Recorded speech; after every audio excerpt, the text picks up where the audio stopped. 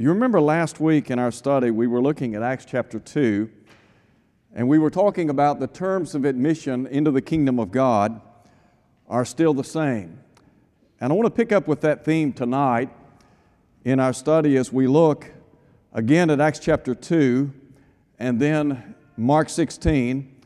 And one of the things that I want to mention tonight in our study, our goal is to try to the best of our ability to look at what the Bible has to say.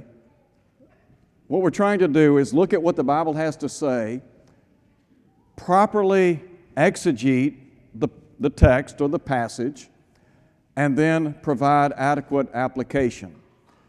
And so, during the course of our studies, I would invite anyone to make sure that whatever we say harmonizes with Scripture. I would also encourage, if you have questions, if there are things that are said over the course of this next year as we look at some of these key verses, if there are things that you don't understand, if maybe you need better clarification, please feel free to come to me and talk to me. I'll be happy to do my best to give you a biblical response. And so tonight, let's look at Acts chapter 2 again. I said a moment ago, we do want to welcome our visitors. We're always grateful to those of you who visit us from week to week. We had a great morning this morning. Miss Tatiana was baptized into Christ. She has been visiting the church here at Olive Branch for several months now. As a matter of fact, at our prayer breakfast yesterday morning, she was present. And so she's always present on Tuesday mornings for our class. She is a very sweet lady, and we welcome her into the work here at Olive Branch. All right, in Acts chapter 2, we have, as we have noted in previous studies, the Apostle Peter and the other apostles proclaiming the gospel for the very first time in all of its fullness. In Acts chapter 2, we have a record of the beginning of the church of Christ. Prior to this occasion, everything pointed in the direction of the establishment of the Lord's church. In Acts chapter 2, we have the establishment of that church in the city of Jerusalem, and that occurred about 2,000 years ago, and it occurred in harmony with what Isaiah and Daniel foretold centuries earlier. So in Acts chapter 2, when we look at our text, first and foremost, we read about people who were convicted. They heard about the death of Jesus Christ. Peter preached the crucified and coronated Christ. As a result of hearing that message, they were convicted of sin. And we talk about the power of God's Word. The Hebrew writer said the Word of God is living and active and sharper than any two-edged sword. Paul would say, I'm not ashamed of the gospel, for it is the power of God unto salvation. So in Acts chapter 2, verse 37, after having heard the gospel being preached, they cried out to Peter and the other apostles, men and brethren, what shall we do? Now, not only do we read about their conviction, but their conversion. And as I think about their conversion, as we noted last week in our study, we read about the command that was given. When you look at the command to the people, it's very simple, isn't it? First, as we said last week, there is the authority behind the command. And so listen to what Peter said in the first century. Repent and let every one of you be baptized in the name of Jesus Christ for the remission of sins. We have said in previous studies that when you do something in the name of the Lord Jesus Christ, that means to do it by His authority. Now, Paul taught in Colossians chapter 3, whatsoever you do in word or in deed, do all in the name of the Lord Jesus Christ. So we're doing it by His authority. And by the authority of Christ, Peter and the other apostles commanded those people on Pentecost Day to repent and be baptized. He points out the aim of this command. Listen again to what he said. Repent and let every one of you be baptized in the name of Jesus Christ for the remission of sins. Now you recall last week in our study I mentioned that in the standard manual of the Baptist Church, penned many years ago by Mr. Hiscox, he wrote, and this is what he had to say on page 22, It is most likely that in the apostolic age, when there was but one Lord, one faith, one baptism, and no differing denominations existed, the baptism of a convert by that very act constituted him a member of the church and at once endowed him with all the rights and privileges of full membership. In that sense, baptism was the door into the church. I think he's exactly right. In the first century, there were no other denominations. There were no denominations. They didn't come until about the 1500s. And so he's right in that respect. Furthermore, he's right when he says that baptism was the door into the church, because that's what Peter taught, isn't it? Acts chapter 2, verse 38. But now consider what he says, and I quote, "Now it is different," unquote. I said last week, and I'll say it again, who gave them the authority to change the terms of admission into the kingdom of God? The fact of the matter is, no one has given them that liberty. No one has the right to change the terms of admission into the kingdom of God. And why is that? Because the Lord Jesus Christ has all authority. And Peter, preaching on Pentecost Day, Peter said, "Repent and let every one of you be baptized in the name of," by His authority. In 1 Peter chapter 4, verse 11, Peter said, "If any man speak, let him speak as the oracles of God." So let's just think for a moment. Let's say I want to become a member of the church that I read about in the Bible. And I want to submit to the oracles of God. Wouldn't it stand to reason I'd go back to Pentecost Day and go back to the very point in time when the church began? I would look at the terms of admission into the kingdom of God, and I would see that when they complied with this, they became members of the church. And so if I did what they did in the first century, then I will become what they were. And what was that? Members of the church. Pre-denominational, non-denominational, just a member of the body of Christ, the church of Christ. In other words, the church that belongs to Christ. Now I want to read for you a statement, because as we think about what Peter commanded in Acts chapter 2, verse 38, to repent and be baptized in the name of Jesus Christ for the remission of sins. In MacArthur's Study Bible on page 1637, John MacArthur writes in his notes relating to Acts chapter 2, verse 38, here's what he has to say with regard to the phrase, "for the remission of sins." There has been a lot of ink used in days gone by over the Greek preposition "for" in Acts chapter 2, verse 38. In the original, the term is "eis."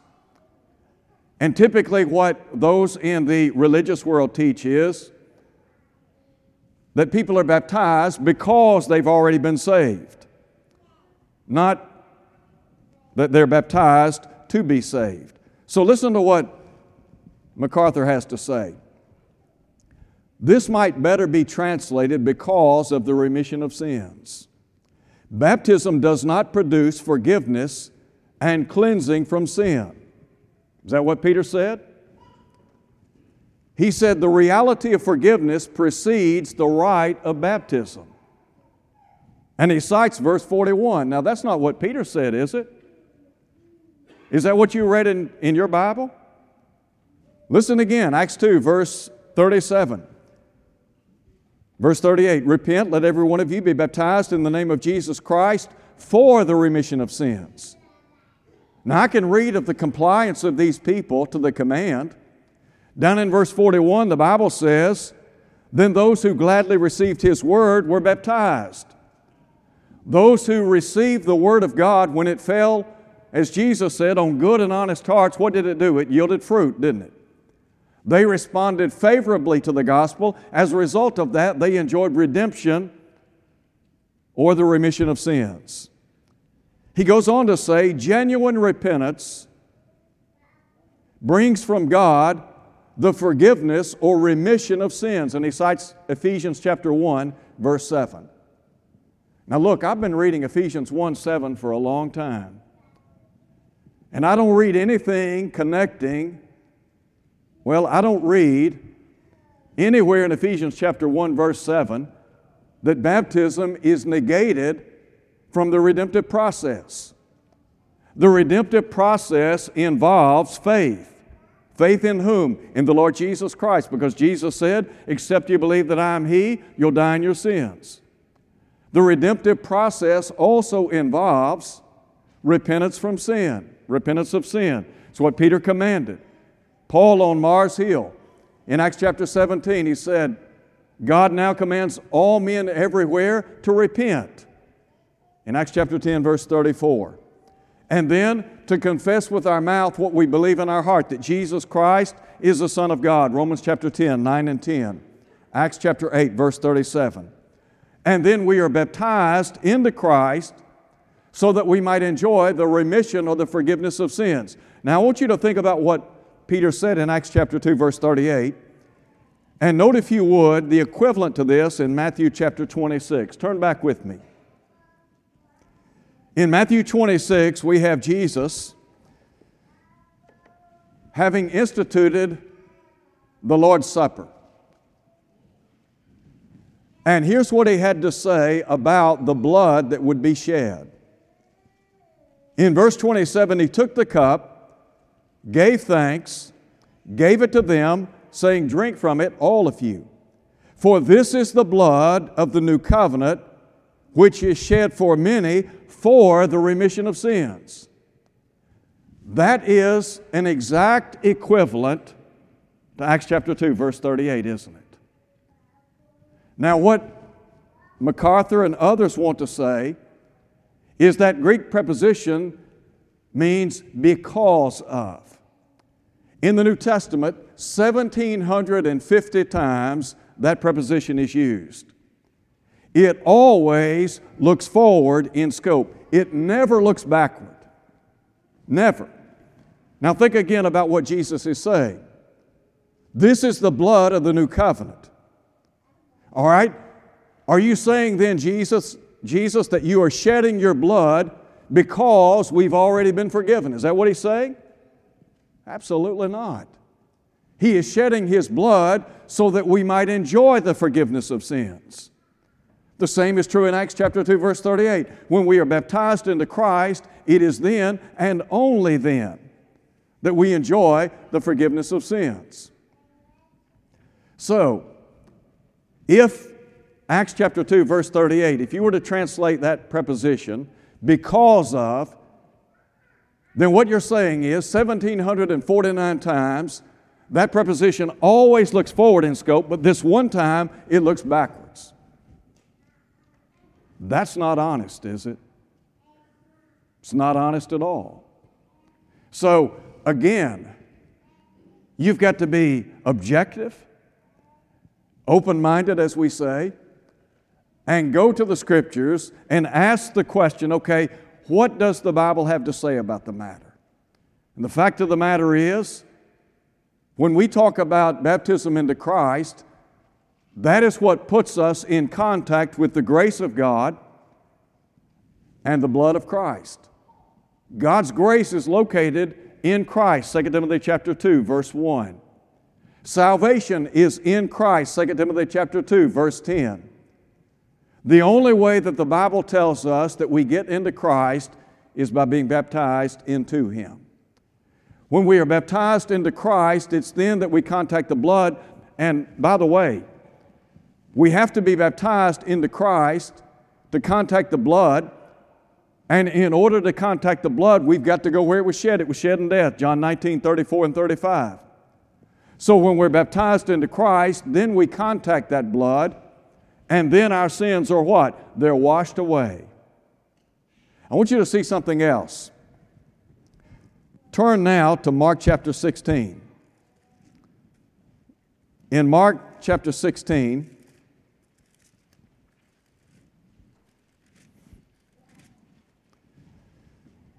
in verse 15, Jesus said, "Go into all the world and preach the gospel to every creature.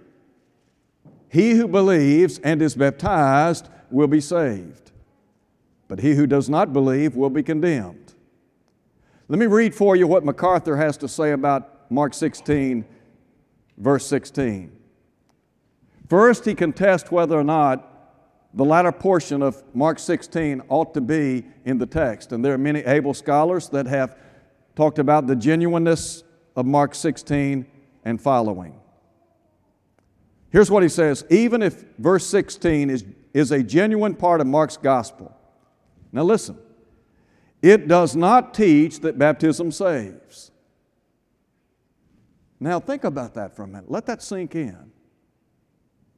Jesus just said, he that believes and is baptized shall be saved.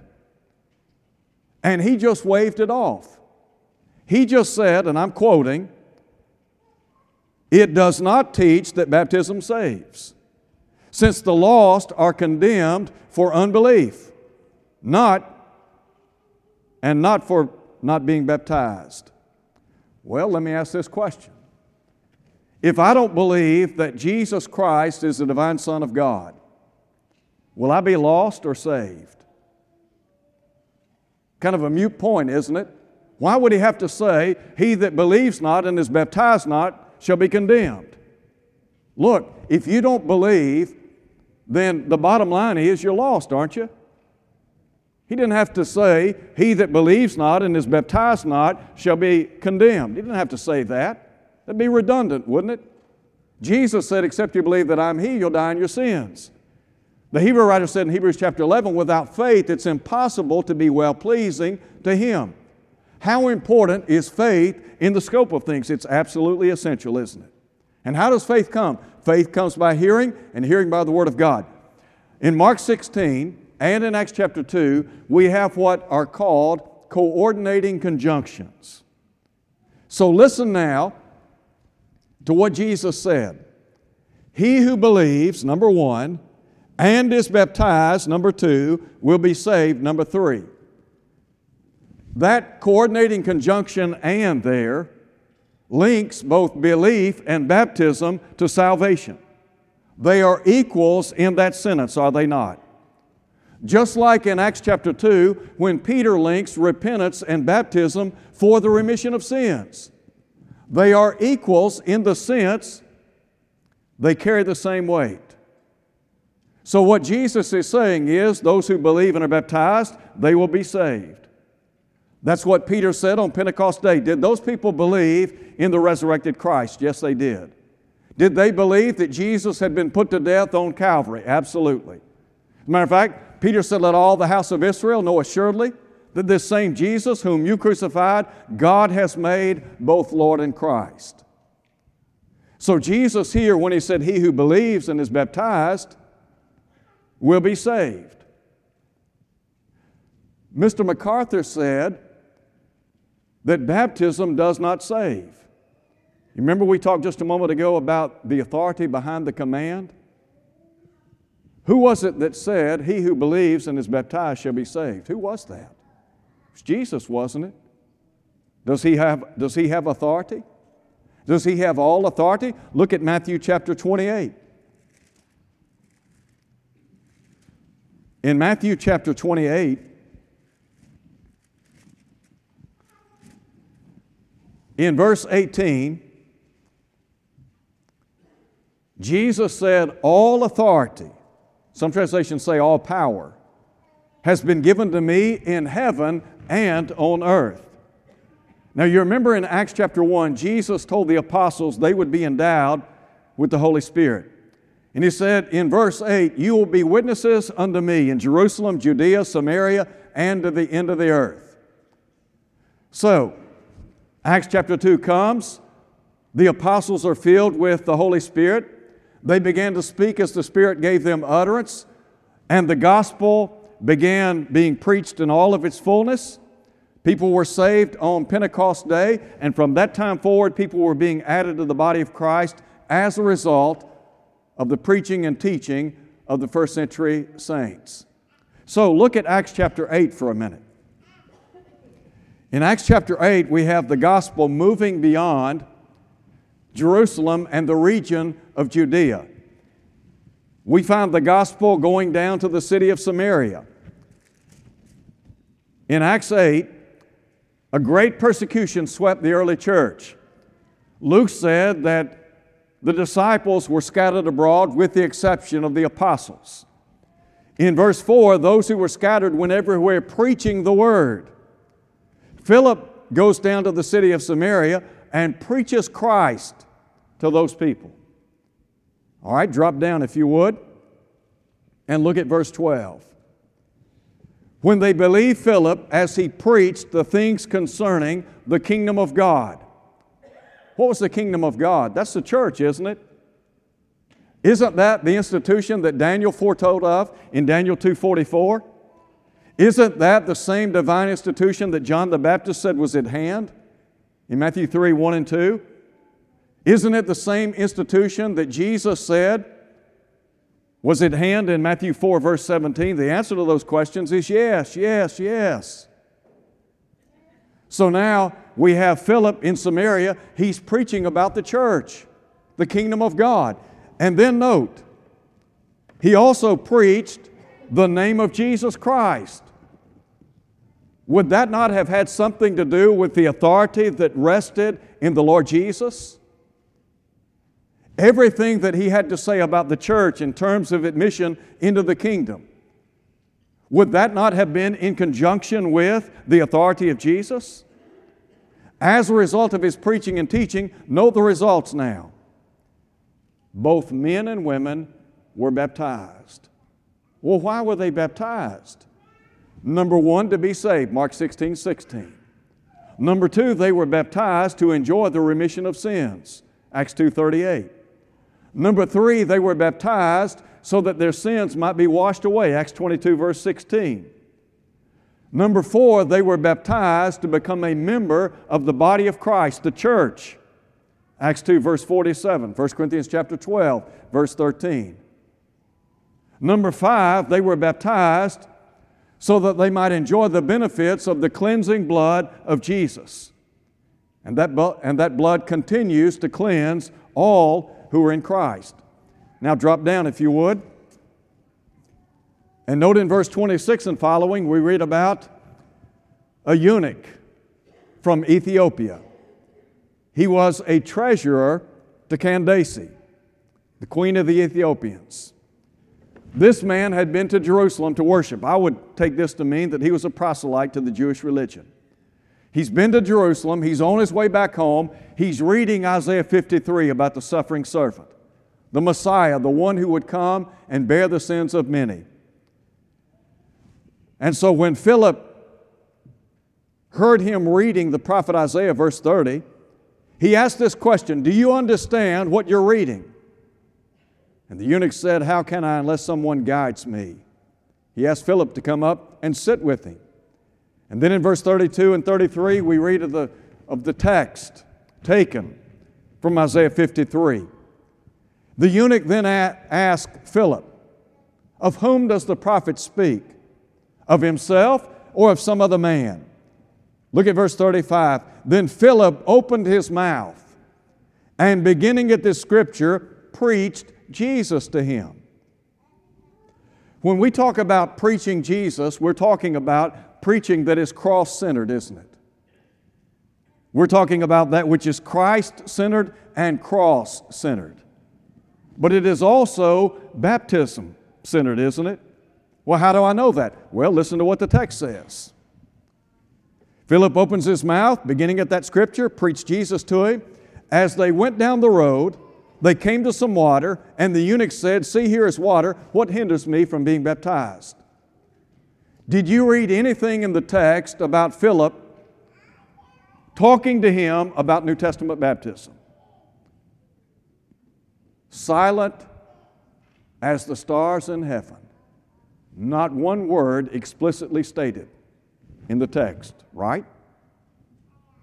So, wouldn't you infer that in preaching Jesus, in preaching about the Savior of the world, and the fact that man has a problem with sin and the remedy is the blood of Christ, so you talk about the redemption that's in Christ, the fact that Jesus died, He rose again, He's ascended into heaven. By His blood we are saved. He is the source of salvation. He is the singular person who can save. And then when you talk about, okay, here's what you need to do to become one of His children. Didn't Jesus say, "Go therefore, make disciples of all the nations"? Well, how are you going to make disciples of all the nations? You're going to baptize them in the name of the Father, the Son, and the Holy Spirit. And then you're going to teach them to observe all things. So here's a man. He hears the gospel. He believes the gospel. And what does he do? He responds in an obedient faith. Having said that, turn over to Acts chapter 18 now. In Acts chapter 18, we read about the Apostle Paul in Corinth. In the city of Corinth, in verse 11, the Bible tells us he spent some 18 months teaching the Word of God among those people. In verse 8, the text says, many of the Corinthians, hearing, believed, and what? And were baptized. All right, so when they were baptized into Christ, what occurred? Well, let's look at 1 Corinthians chapter 6 for a minute. In 1 Corinthians chapter 6, Paul said, do you not know, verse 9, that the unrighteous will not inherit the kingdom of God? Do not be deceived, neither fornicators, idolaters, adulterers, homosexuals, sodomites, thieves, covetous, drunkards, revilers, extortioners. He said, they will not inherit the kingdom of God. Verse 11, and such were some of you. But he said, you were washed. The washing that he's talking about here is a reference to being baptized into Jesus Christ. Why were they baptized into Christ? To contact the blood of Christ, so that they might be added to the body of Christ. 1 Corinthians chapter 12, verse 13, by one Spirit were you all baptized into one body. Paul in Ephesians chapter 5 talks about the washing of water with the Word. Again, a New Testament reference to baptism. But now note, if you would, they were washed, but they were also sanctified. The word sanctified means to be set apart. You remember Paul when he wrote to the church at Colossae. He said in the long ago that through their obedience to the gospel, they were delivered out of the power of darkness. They were translated into the kingdom of God's dear Son. God set them apart for Himself, didn't He? They were set apart from the world unto God. And so now they belong to God. So Paul says here, you've been washed, you've been sanctified, and you have been justified in the name of the Lord Jesus. Everything that they did to enjoy the benefits and blessings of salvation were done in response to or in submission to the authority of Jesus. Nothing was done outside that realm. To be justified simply means to be acquitted. The basis upon which our sins are forgiven is the blood of Christ, isn't it? So when we obey the gospel, it's then.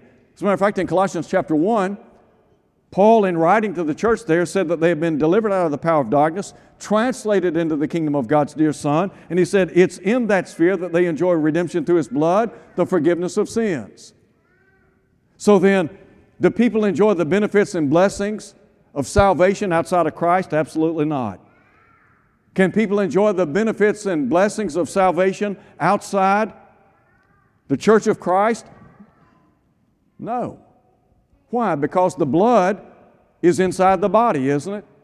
And those who are baptized are placed in the body of Christ. So to be in the body of Christ is to enjoy the benefits and the blessings of the blood. Now look over in chapter 6, verse 19. In verse 19, when we obey the gospel, I said a moment ago that we're sanctified, set apart.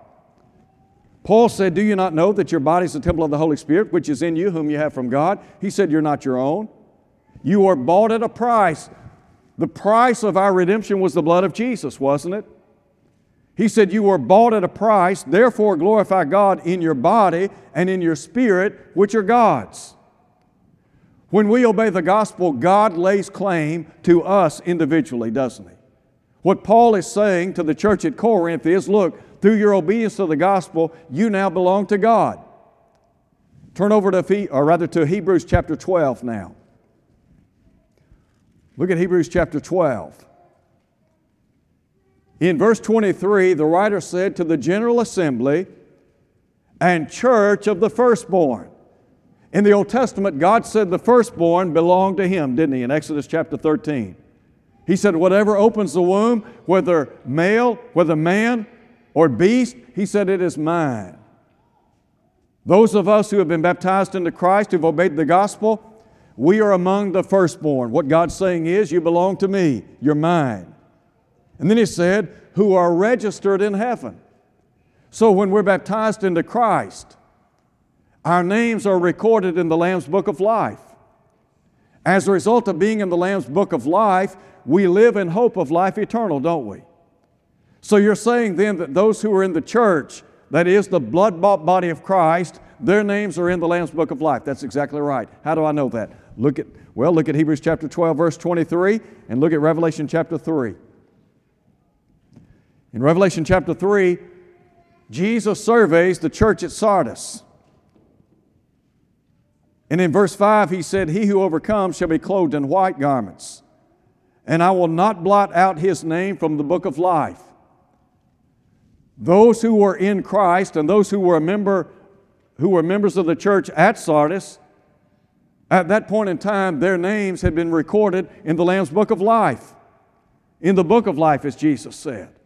And if they remained faithful, their names would remain in that book.